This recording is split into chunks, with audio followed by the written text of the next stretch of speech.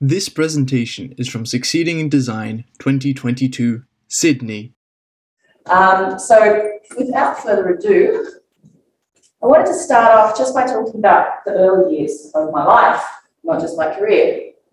And really this was me, pensive little girl, wondering what she was going to do in her life, really loved science and stuff. I wanted to be a biologist at this age probably. And then my older sister, who's about 11 years older, said, oh, if you become a biologist, you have to kill and, dissect animals. Obviously, she was in high school, that was her biology class, that's what she knew. And I was like, ooh, I don't want to hurt animals. But I still love science. So then I thought, I want to be an astronomer.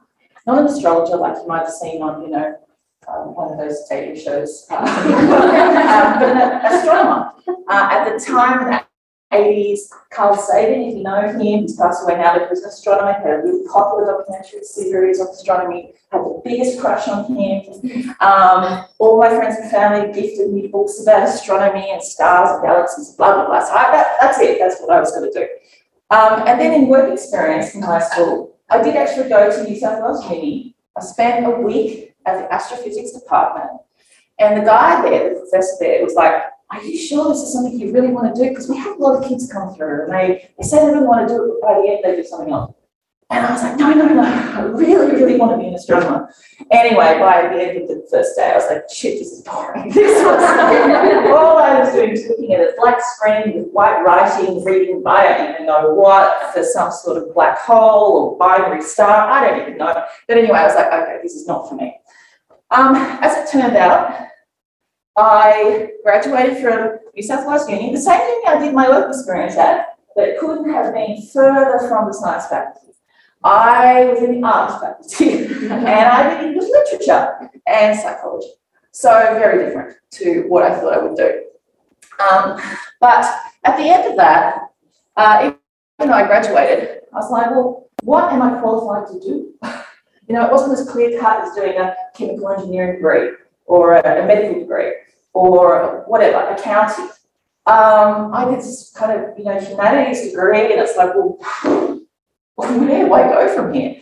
But at the time, it was kind of that dot-com boom phase, and I was really into dabbling into designing websites and working with graphic design programs and creating things.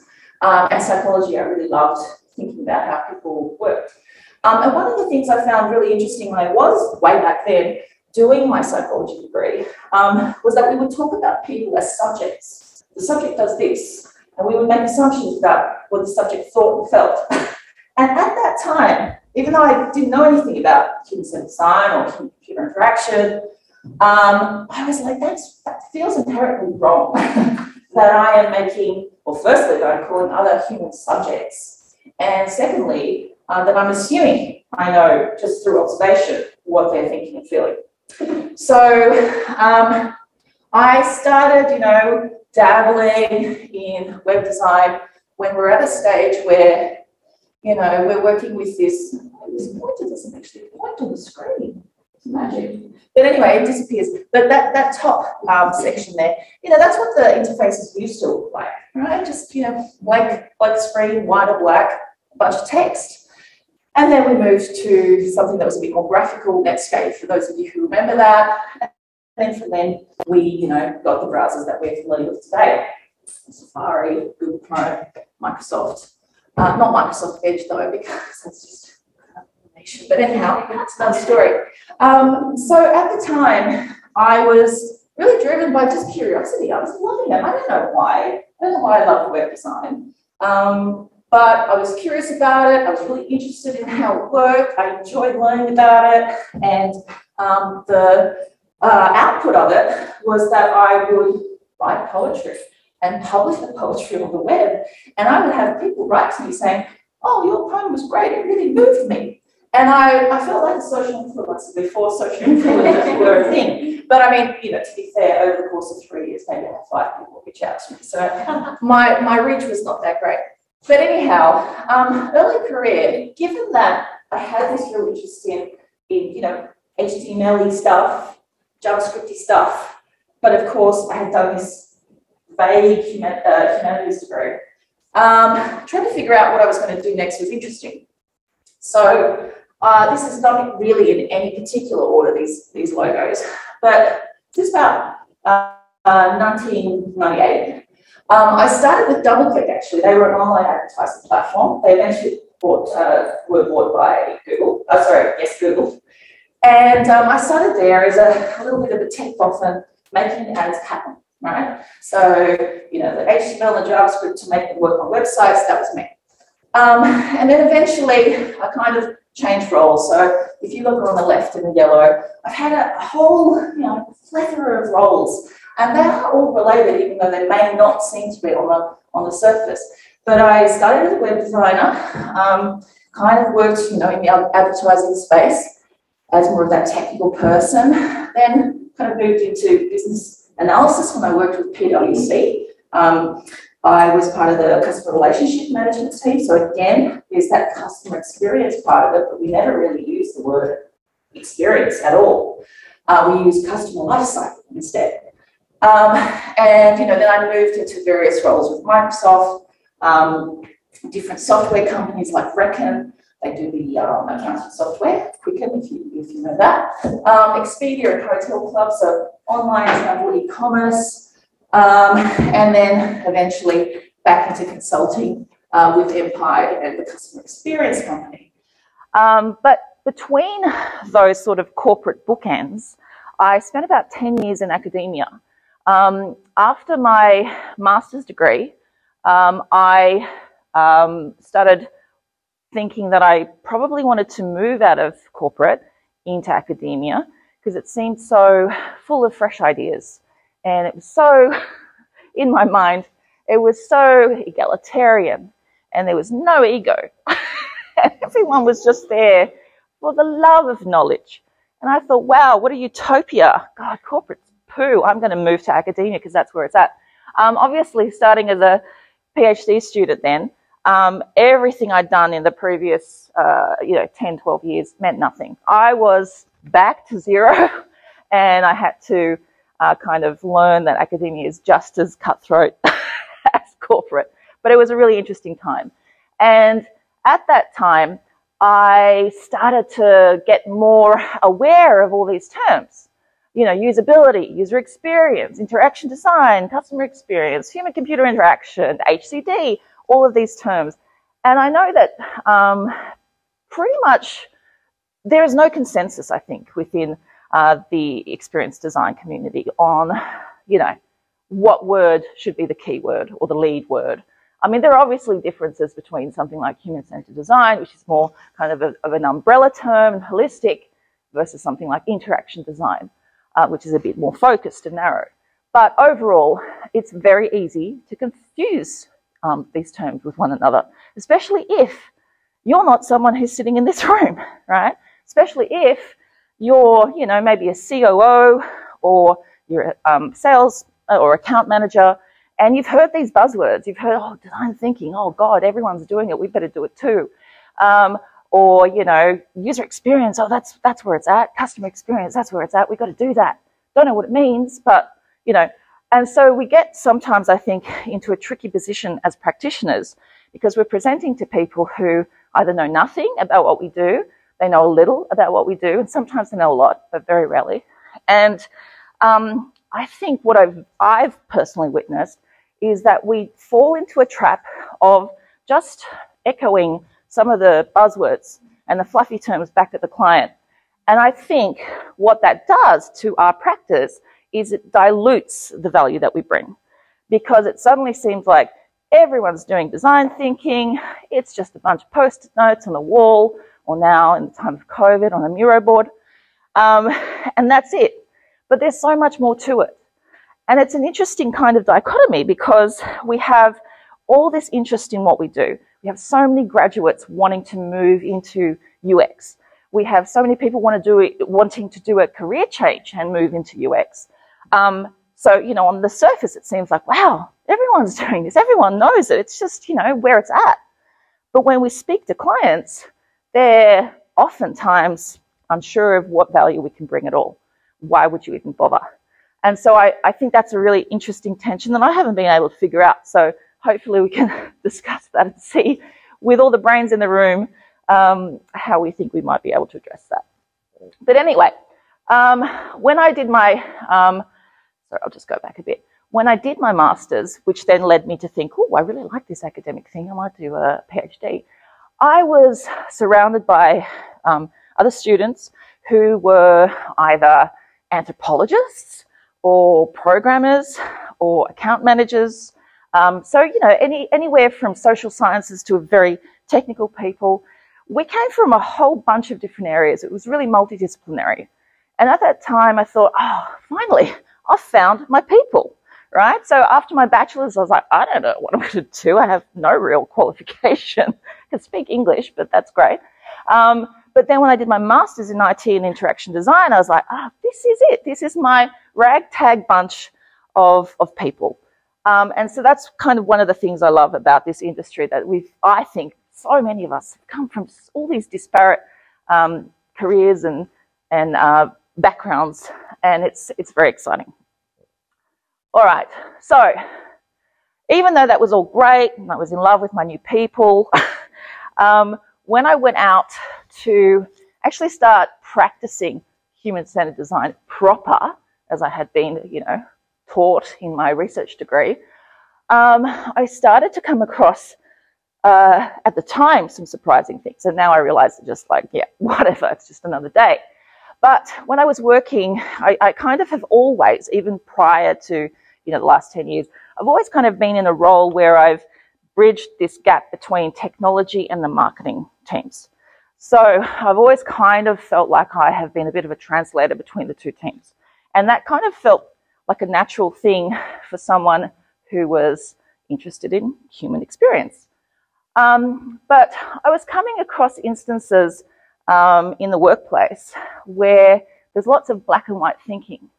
And instead of embracing that, I would be almost kind of laughed at or questioned about it. You know, there would be team meetings about how we were going to approach a solution, and the tech people would be like, do we do this or this? Binary thinking. And I'd be like, well, it depends. And that would always be the sort of response I would give, because it does depend. Like, you know, there was always a lot of grey that I could see in these situations. And so after a while, I got a reputation for like just not giving a clear answer. Like, we need to do something, just make a decision, A or B. And that was really quite confronting to me, because I was like, how do these people not see? And then similarly, you know, working with solution architects, I've had quite a few instances where, you know, I've worked with them on a kind of big enterprise-wide sort of transformation, or maybe it's a much smaller piece where we're just customizing a, you know, off-the-shelf product, and, you know, they'll kind of engage me to help with their high-level solution designs. And I will ask, that's great, you know, functionality this and blah, blah, blah, integration that, that's fine. Who's your user? And they'll be like, I don't know. And that to me was like, what? Really? And it's so prevalent. I'm not saying all of these, you know, IT practitioners operate in that way, but it's still so prevalent, which is surprising, because what we do, it's not new. It's not 10 years, it's not 20 years. In fact, it's much longer than that, that this way of thinking about, you know, bridging the gap between technology design and how humans think, it's been around since, you know, 1969 with, you know, design thinking and Simon Herbert. So I'll talk a bit about that in a second. But yeah, so I've given you the two examples, black and white thinking and high-level solution designs, but there were many others. These are all pseudonyms, by the way. So lots of different interactions with people in the corporate realm, clients, varying degrees of seniority, all of them kind of questioning what I assumed was pretty obvious, pretty obvious stuff. So the sad reality is still that, you know, I think everyone in this room understands that UX is all of these things and more, probably. We've got a bit of a cutout here, so definitely more. But typically, or often, we are still, you know, sort of regarded as just, I have that in inverted commas, you know, graphic designers or interface designer, visual design, something or someone who comes in almost at the end of a project, makes it pretty and goes away. But the reality is we really want to get involved earlier in a number of ways, using a number of different research methods and tools, and then prototyping with a number of different tools as well, and then hopefully saving the client a lot of money in wasted effort. And I think we all know that, right? Preaching to the choir here. But in the last 10 years, as I said, I'm surprised by the fact that what we've been doing for so long is still a surprise to people. Now, this video, if we have the time to run it, is by Lucy Suchman. So Lucy Suchman, I've decided to call out from the history of human-computer interaction because A, she's a woman, and A, she was really instrumental in getting software engineers, male or female software engineers, to understand that just because technology worked in terms of their conceptual model, it didn't necessarily work for end users. So it didn't necessarily meet the end user's mental model. So in order to play, I just might need Annabelle. No, that's not going to work. Or I might go to the, or I might just go to the laptop. So this is just a bit of a funny interaction. And, black and white shows that we've been around for a long time. Can't lie about that. So they're just trying to make photocopies. This is like one of the first photocopiers ever. These guys are all PhD qualified. We don't really need sound. It's all there. So these are very smart guys trying to do a very simple thing. Two-sided photocopier. There we go. So I think we really take for granted how easy it is to use photocopiers these days, because in 1977, very much built from the point of view of, the software engineer, the developer, product designer. I don't think that role actually existed back then. But, it works. Like if you just do X, Y, Z, to the square root of blah, it'll work. That's obvious. But it's not obvious. And obviously this is why we all have a role. No worries. Thank you. Alrighty. So just a little bit of that history. So as I mentioned, Herbert Simon, in 1969, he was a software engineer, philosopher, educator. And he actually talked about design thinking for the first time, 1969. He also talked about user research and rapid ideation. These are all things we do. And maybe some of us, or definitely many of our clients, thought that this was just something that came about in the 90s. But we've definitely been doing it for much longer than that. And so in the 70s, there was a sort of a concurrent movement, I suppose. In Scandinavia, they're all very egalitarian there. And as part of computer-supported collaborative work, cooperative work, they did lots of studies into, patisserie design researchers did lots of studies into, okay, there's this technology now that we can use to make work more efficient, but that doesn't seem fair on the existing workers. We're going to be imposing all these technologies and new methods and processes for how they should work, but that doesn't seem fair. So we need to get those users in. We need to ask them about their experience and what they expect, and have them co-design with us. So that was happening in the 70s with PD. And then in the 80s, we've got, design thinking being sort of made more popular through Stanford University as a sort of creative problem-solving mechanism. So that's where your Post-it notes come from. And then Lucy Suchman, the clip I just showed you was by Lucy Suchman and her research into working with Xerox machines and Xerox developers, checking out mental models and trying to understand why, at that time, the way computers said things or computers set out the way things should work did not match the way in which humans understood things should work. And also she looked at the way in which there was a dialogue between machine and human and where that might be failing. So really important piece of work. And the interesting thing about Lucy is that she's an anthropologist, right? She's not necessarily a software engineer or programmer. In fact, now she is a professor at Lancaster University in the US. She's head of anthropology, science and technology. So there's definitely a fusion now that we're seeing, and that's thanks to things like human-computer interaction, which happened, in the late 60s, early 70s. So it goes on and on. Design thinking made famous by IDEO, then Stanford D School by the other co-founder of IDEO. That's in the kind of late or early 2000s. Then we have suddenly human-computer interaction or user experience being standardized, right? How much more validity can we get than being part of the international standardization? So at the early stages, we were kind of known, our field was known as ergonomics of human system interaction.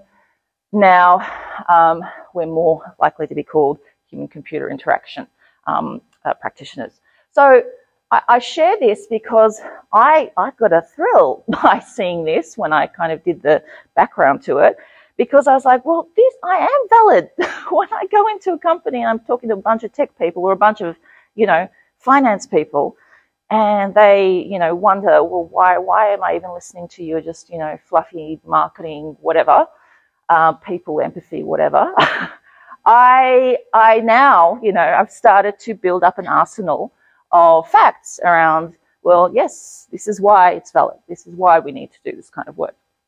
And it's interesting because, this, if we look at the 1969 start date, this came way before Agile, came way before DSDM, and yet I found when I work within IT projects, everyone's just like, oh, Agile this and DSDM. Do you know in the DSDM model, there is there are roles, right? They have everything frameworked, and there are roles for business analyst, program manager, project manager.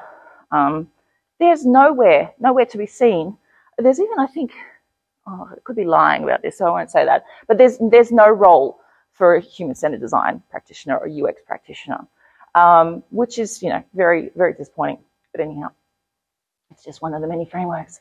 So to try and explain the validity of my existence as a UX practitioner over the last 10 years, I have used various means, and I'd love to brainstorm more with you, because I don't think any of them has particularly been foolproof or worked 100%, if even 10%.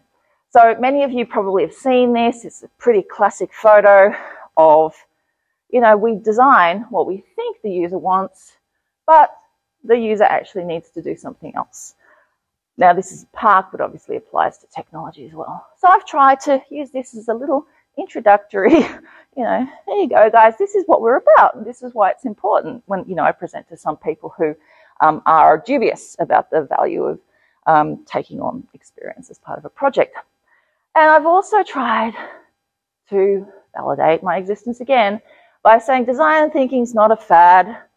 Been around since the 70s. You're going to save lots of money. There are all these, research papers and stats around how, companies save money if they actually incorporate design thinking and think about and empathize with their users. So I've tried talking about it in that sense. I've tried showing them little graphics, let's break it up into words that maybe, different teams will find a little more palatable than talking about, feedback and usability and accelerators and things like that, if we're going to look at Nielsen Norman's heuristics. So let's talk about desirability and viability and feasibility. These are very businessy marketing words. Surely that will draw them in and convince them. And we have a little sweet spot in the middle. Doesn't always work.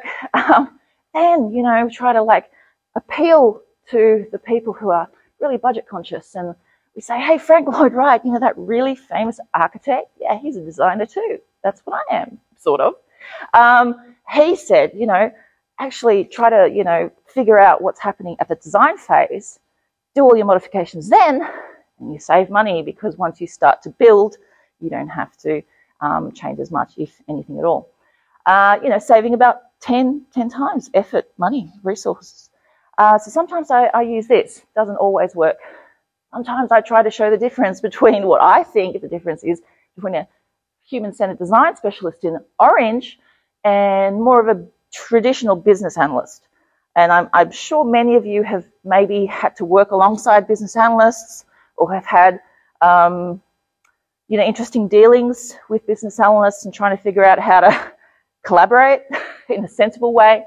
So I've tried to kind of break it down in this way. HCD, we focus on people.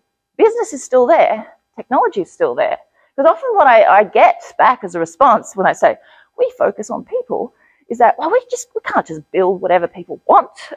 Sometimes it's not possible. Sometimes it's too expensive. It's like, yes, we know that.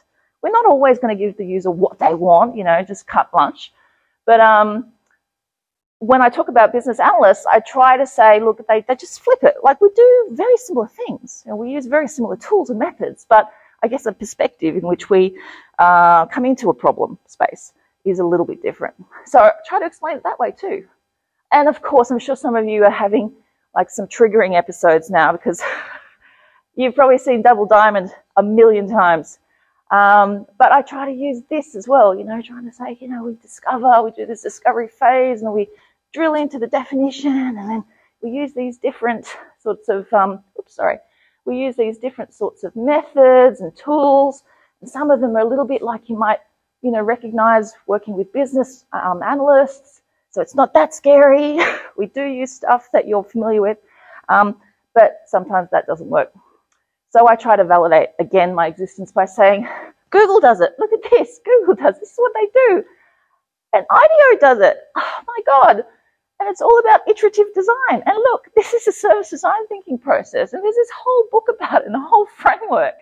And basically, sometimes I give up and just, I'm sure you've all seen this image too, try to explain in cartoon form why we do what we do, right? At the end of the day, the user just wants this, but somehow along the way, with business objectives and teams with their own KPIs and their own agendas, go through a multitude of phases. Now, why would we want to deliver something like this when at the end of the day, we want to deliver that? And obviously, something like human-centered design, user research can help us get here much more quickly than going through the whole development phase and through A, B, C, D, etc. So again, nothing new, just iterative design. And we don't have to, completely sabotage or take over an IT project. Different phases of projects will require different tools. That's what I try to, tell IT teams. Sometimes there's a little bit of anxiety I feel from IT teams going, who are you to come in and tell me what I need to design now? And some concern that we're trying to take over or to undermine the quality of the work, which is not what we're doing at all. So try to use slides like this to explain that UX doesn't have to be, across a whole project. You can pick and choose, much like we did here. So this is an example of a big enterprise-wide transformation I did in the past. And this was what I got from the team. It was a multidisciplinary team, but driven by the IT department. And so there's all this IT, subject matter expert in the learning and teaching space. There's a little bit of HCD discovery that comes in here, and then that's it, really. So we tried to say, hey, look at all these other ways in which we could get involved, all these colored boxes. So we're not going to change the IT process, but we're going to try and educate in a way, not to be patronizing, but we're trying to show there are so many other opportunities to collaborate with HCD. And none of it really is about changing what IT are doing or removing or drastically, upsetting the existing flow. It's just an opportunity to have richer understandings before we start developing or purchasing products off the shelf. So I'm going to end with just a little bit of a overview of one of the papers I wrote during my research degree at UTS. And the reason I'm sharing this is because it was a paper which I thought was a waste of time, to be honest. My supervisor, though, said, oh, you have no idea, literature reviews are really important. we're going to get lots of citations. And I just thought, oh, come on, this is all obvious stuff. So what we ended up doing was looking at a lot of different technology design publications and looking at the myths that existed about older adults. So I was on an Australian Research Council project at the time, and the remit was to look at how technology could support older adults into old age and maintain well-being, whether that was spiritual, physical, or emotional, etc. So we did the review, and we saw that so many of our current publications regarding technology, so many of our peers were still thinking that all older people are the same. They're all isolated and lonely. They're all depressed. They're all a burden on society. They're all dying. They're chronically ill. And by older people, I should say, and it's scary for me because I'm reaching this mark, 55 years is often the age used for studies that look at older adults, right? But obviously, 55 to 95, for example, you've got 4 decades there. There's huge diversity within that group. So you can't just say everyone who's over 55 is chronically ill. Essentially, that's what these papers are saying. And they're incapable of learning new systems. They just don't get it. And they can't use technology anyway, so why bother? So what we realized through the literature review and the studies that we ran was obviously older adults are diverse. I mean, I think you could probably remove the word older in this reality column and you just cut to the chase, right? People are diverse. You know, people do have meaningful relationships. It doesn't matter whether they're older or not. They can definitely contribute to society. It's a very common thing, especially in some cultures, that the older adults, you know, take care of babysitting. They take care of financial support for their children and grandchildren. Many older adults will actually say that their self-rated sense of well-being is higher than it's ever been.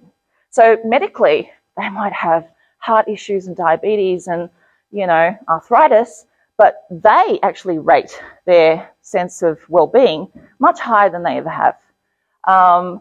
So they do manage their age-related illnesses, and they also typically report, you know, we've seen these in longitudinal studies, that they typically report feeling better than ever. And often older adults do have the capacity, but they don't really need to. Like, what's the return on investment? Like, I'm currently, you know, doing this one thing in a certain way. It's always worked for me. Why the hell would I spend X amount of money, X amount of time, learning a new thing? It's probably going to get out of fashion within a year. I'm just going to stick to do what I do, right? So that's often the thing that we see. It's not about being incapable. It's just about being reluctant or not interested in learning new things. And finally, what we found that, you know, in terms of unable to use technology, a lot of the studies that we saw were kind of biased in some way. So there's one example, I think it was at the time Xbox was coming out, and there was video footage of a grandma and her grandchild. And the grandchild was like, this is what you do, blah, blah, blah, shoot, shoot, shoot. And the grandma was like, oh, let's have a go. Oh, I've missed that. Oh, you're so good. Oh, you're so much better than me. Oh. And then the kid goes out of the room, and the grandma's like, yeah. And that is about, obviously, you know, grandma just wants to make the little kid feel great and accomplished and supported, you know. But the grandma, it's not about her not being able to use the technology. She can. So we just have to be careful how we interpret some of these results. So this paper was trying to really bring that to the fore. And we have used it as part of some of the teaching material at UTS with our interaction design students in the bachelor's or the master's. And some students are like, oh, duh, this is obvious. Why is the whole paper about it? But that's the thing. Some of this stuff is obvious, especially if you're particularly empathic or you have lived experience that, you know, gets you closer to real older adults, or you've been trained to think in more of a, you know, human-centered design way. Of course, this is pretty obvious stuff, but the sad reality is so many practitioners, whether they're grads or even more seasoned practitioners who are responsible for creating technologies that impact our lives, still think very much in terms of these myths and these biases. And it's not just about older adults, it can be about, you know, any kind of group. So My final point is that for me, what success looks like in this sort of practice in this space, as I've witnessed over the last 22 plus years, is that at the crux of it for me, it's not assuming that other people know what I know, because sometimes I'm like embarrassed to say things I say. It's like it's so obvious, like it seems like I'm just filling air, but it's not always the case. Some people are really surprised by some of the things and insights I share. So the flip side of that is being open, to learn what others know. So just because I might know stuff that seems very obvious to me doesn't mean I know everything. So always keeping that curious mentality. And then absolutely empathy. I mean, there's no place for arrogance. And when I run a co-design workshop, and we all know that we use techniques like introducing ourselves, but using say a card with an image that we then have to overlay our role and experience onto, because then it's an equalizer. It doesn't matter whether you're a C-level executive or first-year uni student, you all have to do this relatively silly activity. You all have to think in a similar creative way. We're getting you out of your comfort zone. And then it doesn't matter if you've had 30 years of business experience or you've just entered university. You are all on that level playing field. So no place for arrogance in co-design and UX.